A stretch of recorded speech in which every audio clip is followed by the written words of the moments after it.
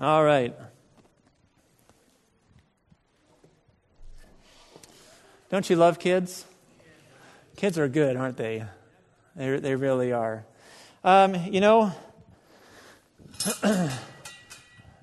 It's true for us, though, isn't it? It's just as true for us. We all need an anchor, don't we? We all need an anchor. And Jesus is an anchor. I'm so glad that Jesus is an anchor not only for children, but for each of us, regardless of our age. And I trust that we are tying ourselves to Him. I trust that we are. I want you to think with me this morning about just a bit about where we have been. We've been talking about change. And this is our third week to think about change. This is the final week to think about change. 2 weeks ago, we said this: Jesus does not change. He's the same yesterday, today, and forever. And the Word of God does not change. It remains the same. It's a constant. We can count on it. It does not change. That's kind of like bedrock for us. That's important for us to understand, to think about, and to believe. All right? That does not change. But last week we said this is the truth. God is changing us. And God actually wants to change us. Are we open to the change that God is desiring to make in us? Now, the changes that God wants to make in us is really transformation. He wants to change us to become more and more like Jesus. Because if I'm not becoming more and more like Jesus, the truth is, I'm just becoming more and more like myself. I'm just becoming more and more how Nate wants to live, or what Nate thinks is right. So those are kind of my options. More and more like Christ, or more and more like self. And self is going to go in a number of different directions. But Jesus, because He's the same, He pulls me and He pulls you in the same direction. And it is His Spirit within us that is drawing us and convicting us. And that is process. So hopefully we can say, I am not the same today as I was 10 years ago. I'm different. I am becoming more and more like Christ. And yes, it's true that I have a long ways to go. I've got a lot of change to make yet. But God is changing me. Well, I want you to think with me this morning about what God's Word also has to say in this area of change. All right? So take your Bibles. Turn to the book of Isaiah. Isaiah chapter 43. We're going to camp out there this morning. Isaiah chapter 43. And if you do not have a Bible, there's a Bible in the pew rack. And I believe, I should have looked at the bulletin, I believe it's page 515. Is that correct? Yes, thank you. 515 in the pew rack Bible. Isaiah chapter 43. We're going to look at verses 14 through 21 this morning. Before we read these, my subtitle here says God's mercy and Israel's unfaithfulness. I'm not sure what your subtitle says. That's what mine says. God's mercy and Israel's unfaithfulness. That's so fitting because Israel was unfaithful. Just some background really quick. God spoke really clear to the nation of Israel. And it went something like this, and it can be found in Deuteronomy chapter 8 and some other places as well in the Old Testament, in the Torah, in the law. He said something like this: Israel, you have a choice. Follow me, honor me, and you will have my blessing. And then he went on to explain, this is what the blessing looks like. I'm going to take care of you. Your crops will do well. You will have children. They will do well. And he said, your enemies, they will actually flee from you. That is, if you follow me, I want to bless you. But then he goes in Deuteronomy 28, verse 15, he says, however, if you do not follow me, then the vice versa is also true. Well, you're going to have problems. You're going to have problems with your crops, problems in your home. You're going to have your enemies when they come. It's not going to be them fleeing, it'll be you fleeing. There was a warning. And so Israel, they should know this, because God was very, very honest with them. This is how it works. Follow me, blessing. Choose not to follow me, a curse. God was honest. He spoke with them about that. Well, Israel, they chose the path of disobedience. They chose the path of disobedience. And what happened? Mark, we can go to the next slide there. Well, there was destruction. So in 722, and this really happened in stages, but 722 BC, before Christ, the Assyrian Empire came. And the Assyrian Empire came and took control of much of Israel. They began to fall. They became controlled.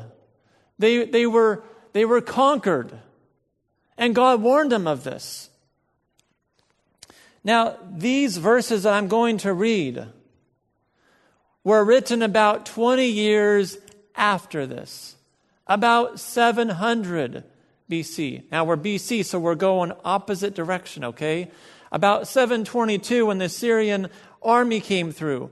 But about 700 BC, when Isaiah is writing this, and the words that he is going to write here were very prophetic, because the words that he writes are really about the Babylonian Empire, which had not yet taken place.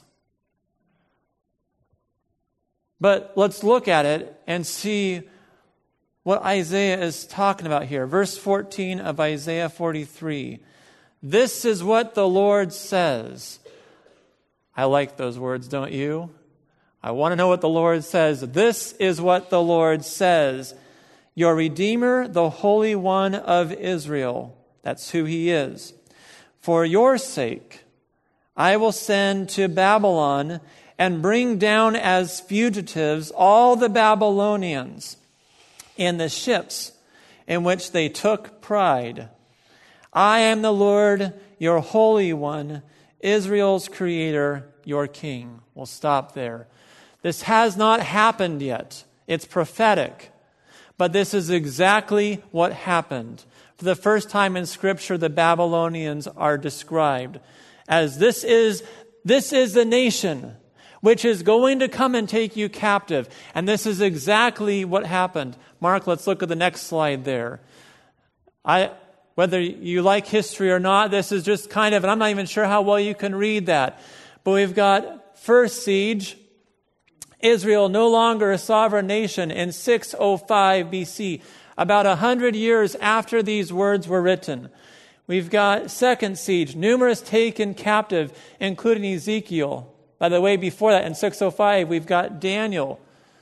As in Daniel in the lion's den, we think of like Shadrach, Meshach, and Abednego in the fiery furnace. All right, these guys, these young men were taken captive. All right? Third siege, Jerusalem destroyed, 586. It's what God warned. This is what God said is going to happen. He said, if you don't follow me, there's punishment. This is what happens if you don't follow me. And that's exactly what happened. It's true. And this was written before, but there are these words here talking about the Babylonian Empire, and it describes them as being proud or arrogant and coming in their ships, coming with their mighty ships. And that's what they did. But there is a sense of God saying through the prophet Isaiah, Babylon, the final chapter has not been written. Yes, they're arrogant. Yes, they come to take you captive. And you are probably wondering, what am I going to do? But I'm telling you, the end of the story has not been written. Yes, they're arrogant.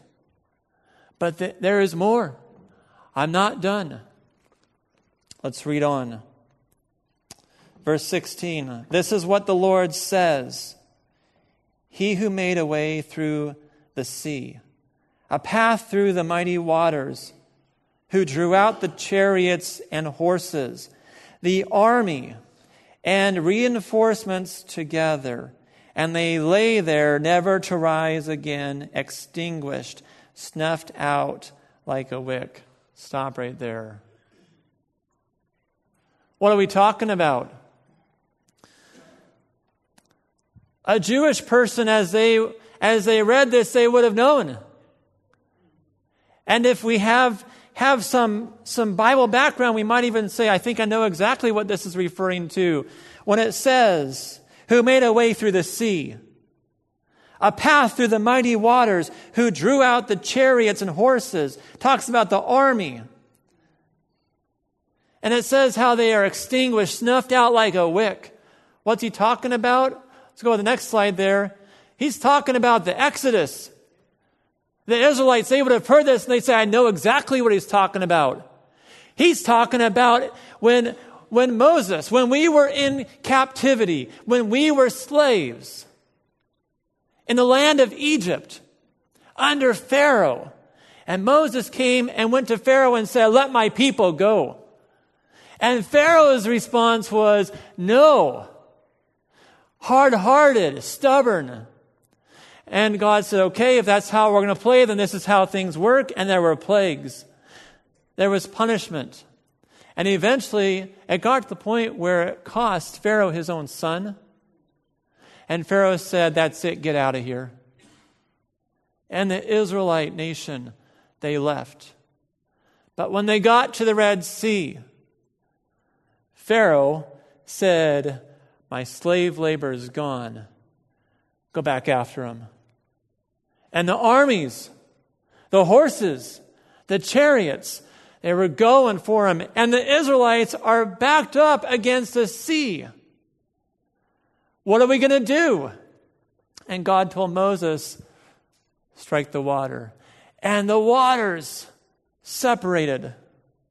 And the Israelites walked through on dry ground. Talk about miracle.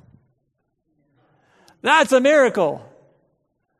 Walked through on dry ground, and as they got to the other side, all of them safely through.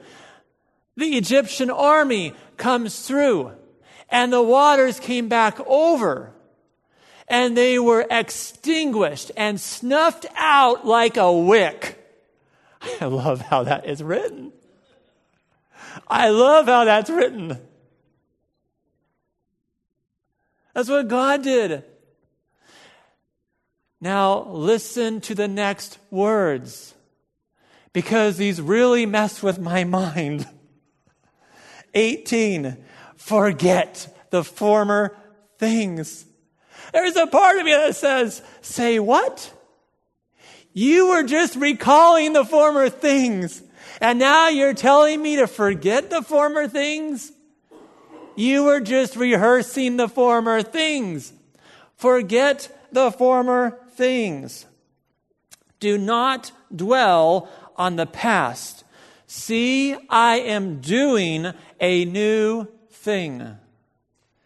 Now it springs up. Do you not perceive it? I am making a way in the desert and streams in the wasteland. The wild animals honor me, the jackals and the owls, because I provide water in the desert and streams in the wasteland to give drink to my people, my chosen, the people I formed for myself, that they may proclaim my praise. God brought deliverance, but God told them, don't get stuck on the past. There's a sense of God saying, recall it. I did something big. I answered your prayers. You were in captivity. There was the Exodus. I brought you out. But don't get so stuck on what I did back then that you miss what I'm about to do today. Don't get your mind so much in the past that you're always talking about the past. Well, this is what God did in the past. This is how God worked in the past, that you forget that I'm about to do something new, because if you are so much viewing the past, you will miss what I want to do today. God said, I'm doing something new. I want to do something new. I believe that God is doing something new. Again, because when I look at this passage, God was good and He was faithful. And that would be the lesson of recalling the past, is to recognize the faithfulness of God. God was faithful. God brought deliverance to Israel. The Babylonians, they didn't last. There was their downfall too. But there came a day, and if they were so much concerned about the past, they would have been causing their mind to just always go back to that, and they would have missed the fact that God had more plan. God sent a Messiah, Jesus, the Savior of the world, to once again bring about deliverance. But if we are always living in the past, we miss what God is doing today. God tells us a number of times, 6 times in the book of Psalms, once in the book of Isaiah, just the previous page in chapter 42, and 2 times it's futuristic in the book of Revelation. Sing to the Lord a new song. You ever wonder about that? God, why do you tell us to sing a new song? Why not sing an old song? Why not sing a song that has withstood the test of time? Why not sing a song I really know well? Well, there's nothing wrong, and I'm thankful for the old songs that we have. But God says, sing to the Lord a new song. I believe it's because God knows our heart. And the more I sing something that's familiar, the less my mind is engaged. The less my mind is engaged, the less my heart is engaged. And so God says, sing to the Lord a new song. I believe that since those words were written, there have probably been seriously millions of praise songs written to the Lord. And He deserves them all. He deserves every one of them. Sing to the Lord a new song. God is doing something new. This is a new season for Kingwood Bible Church. Don't miss it.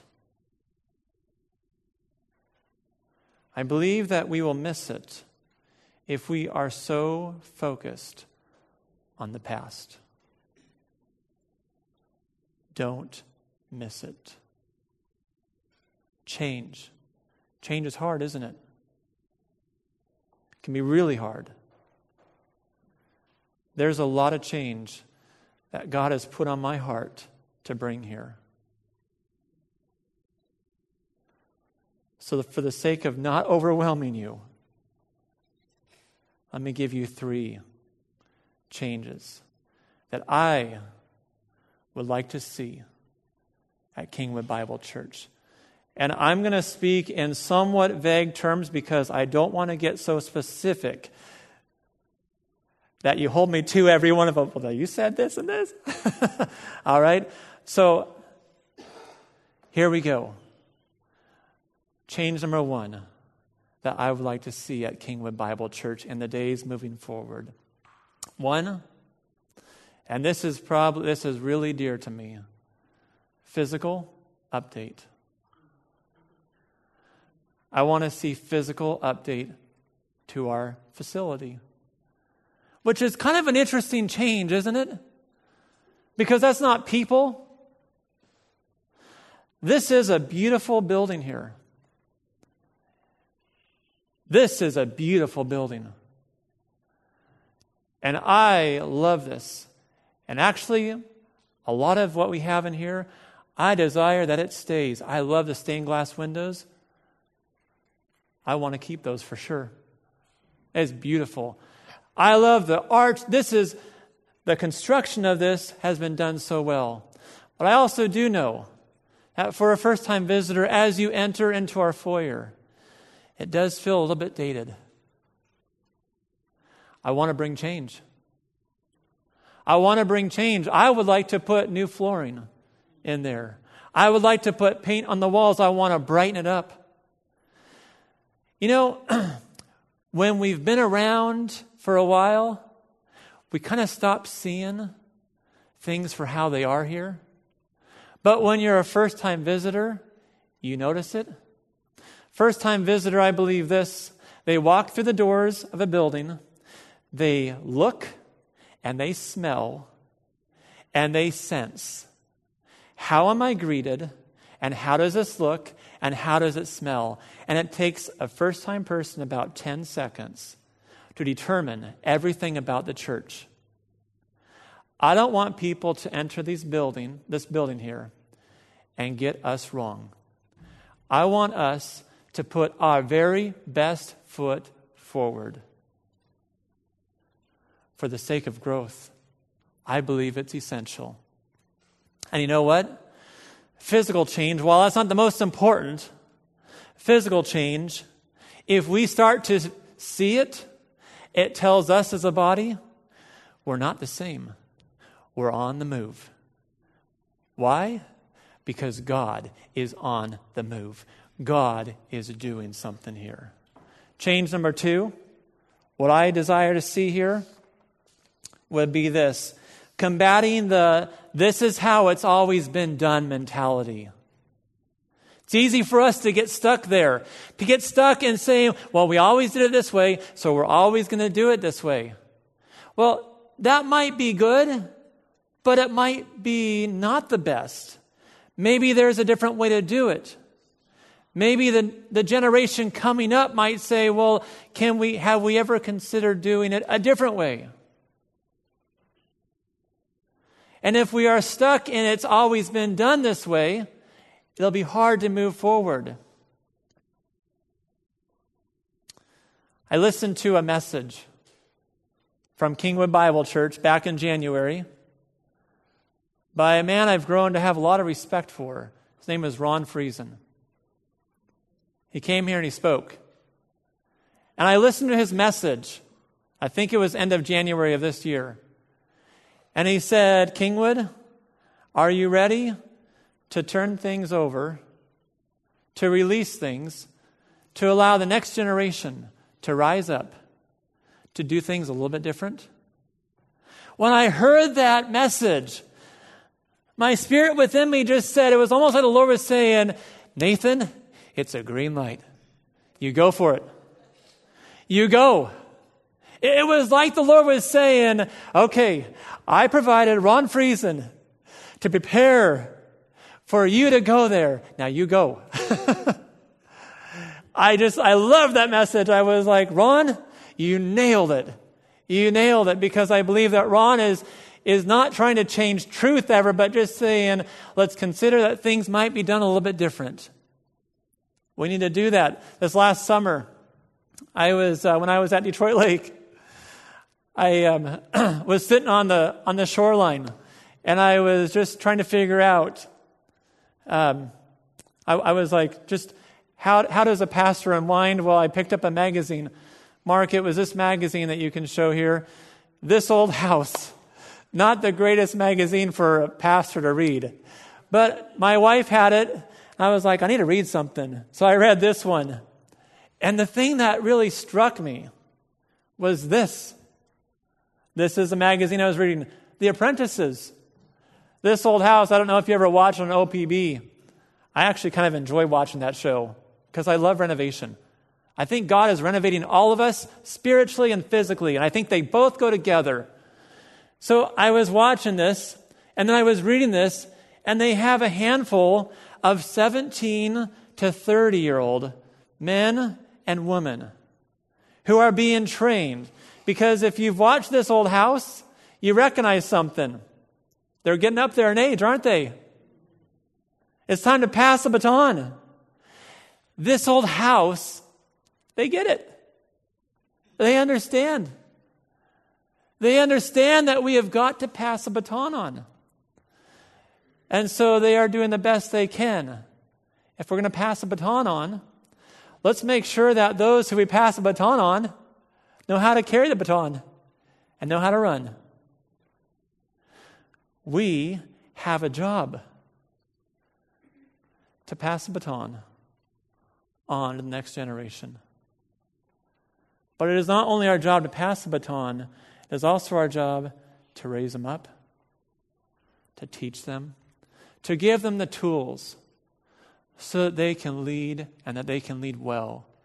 And then to release them, to realize that it may not always be done exactly as I want, but if I have trained them well, they will know that which they hang on to. They will know that which does not change. And they will run well. And they will do things well. It excites me. The next generation excites me. Third change, grow numerically.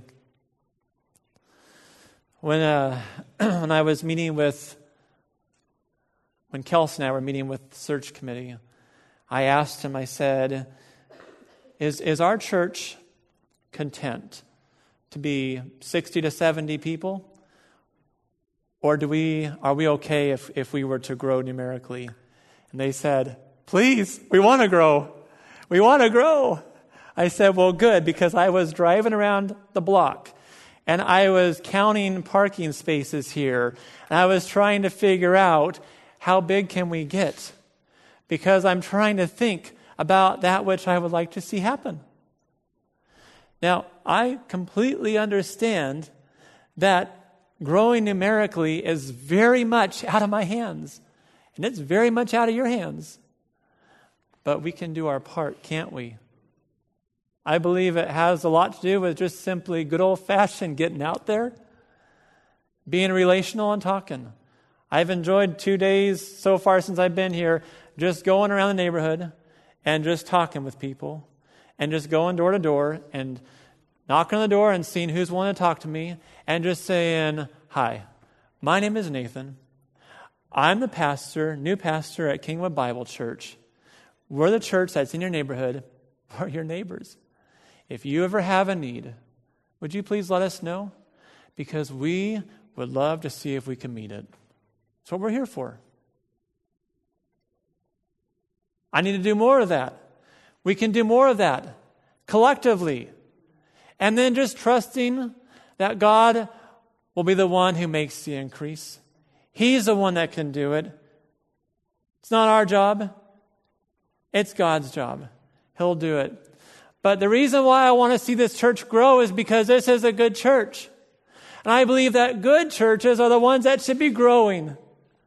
I want to see churches that remain true to God's word they should be the most culturally relevant because they're the most biblically accurate. So I want to see those churches grow. That's the church I get passionate about. That's the church I'm excited about. That's the church I want to see do well. That's Kingwood Bible Church.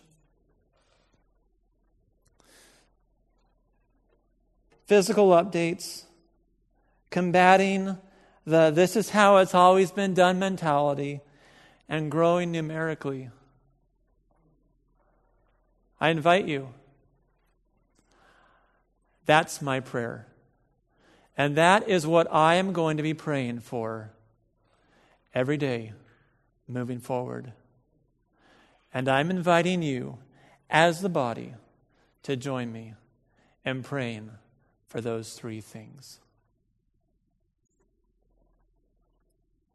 Father,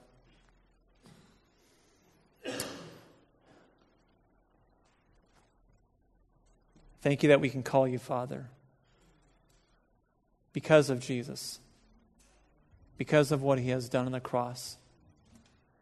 Thank you that we can be reconciled in good standing, in relationship, right relationship with you. I thank you for that.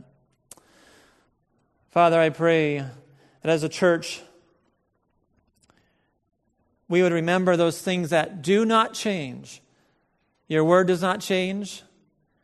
You remain the same. Your character does not change. I thank you for that. Father, you are changing us. I thank you for that. May we give you the freedom to have your way with us, to change us, to become more and more like the image of Jesus. And then, Father, I pray that we would be careful as a church not to get stuck in the past. May we recognize the past, be thankful for the past. I believe we can learn so much from the past. But Father, you are doing a new thing, and I don't want to miss it. And Father, I pray that we would give you the freedom to move as you want to move. You are moving here. You are doing something here. And I'm excited. I am excited about what you are going to do in the days ahead. And Father, I am even excited about what you have already been doing. Father, thank you. You are faithful. So may we give our lives to you, trusting that your will and your way be accomplished. It is in the name of Jesus we pray. Amen.